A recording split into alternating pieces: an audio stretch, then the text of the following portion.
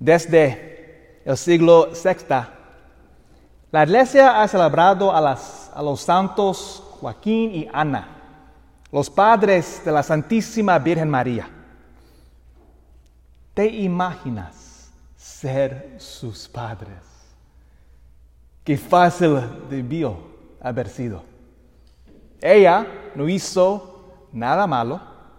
Ella siempre limpiaba su habitación. Ella hacía sus quehaceres. Ella nunca rezongaba. ¿Te imaginas a tus hijos comportándose como la Santísima Madre?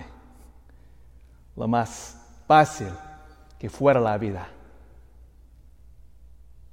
Sin embargo, incluso con una hija como María, sabemos que eso no significa que no experimentaremos sufrimiento en esta vida.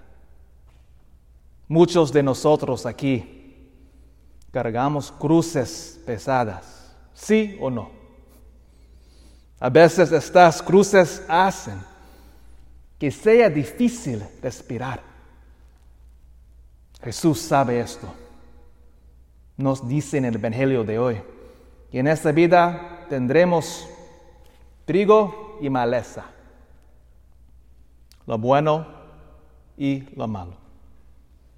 Es nuestro deber permanecer fieles a Él hasta el final, porque Él nos promete: la cosecha es el fin del mundo y los cosechadores son los ángeles.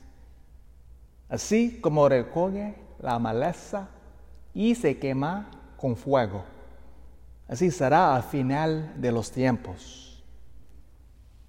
Aférrense a la cruz. No se desanimen.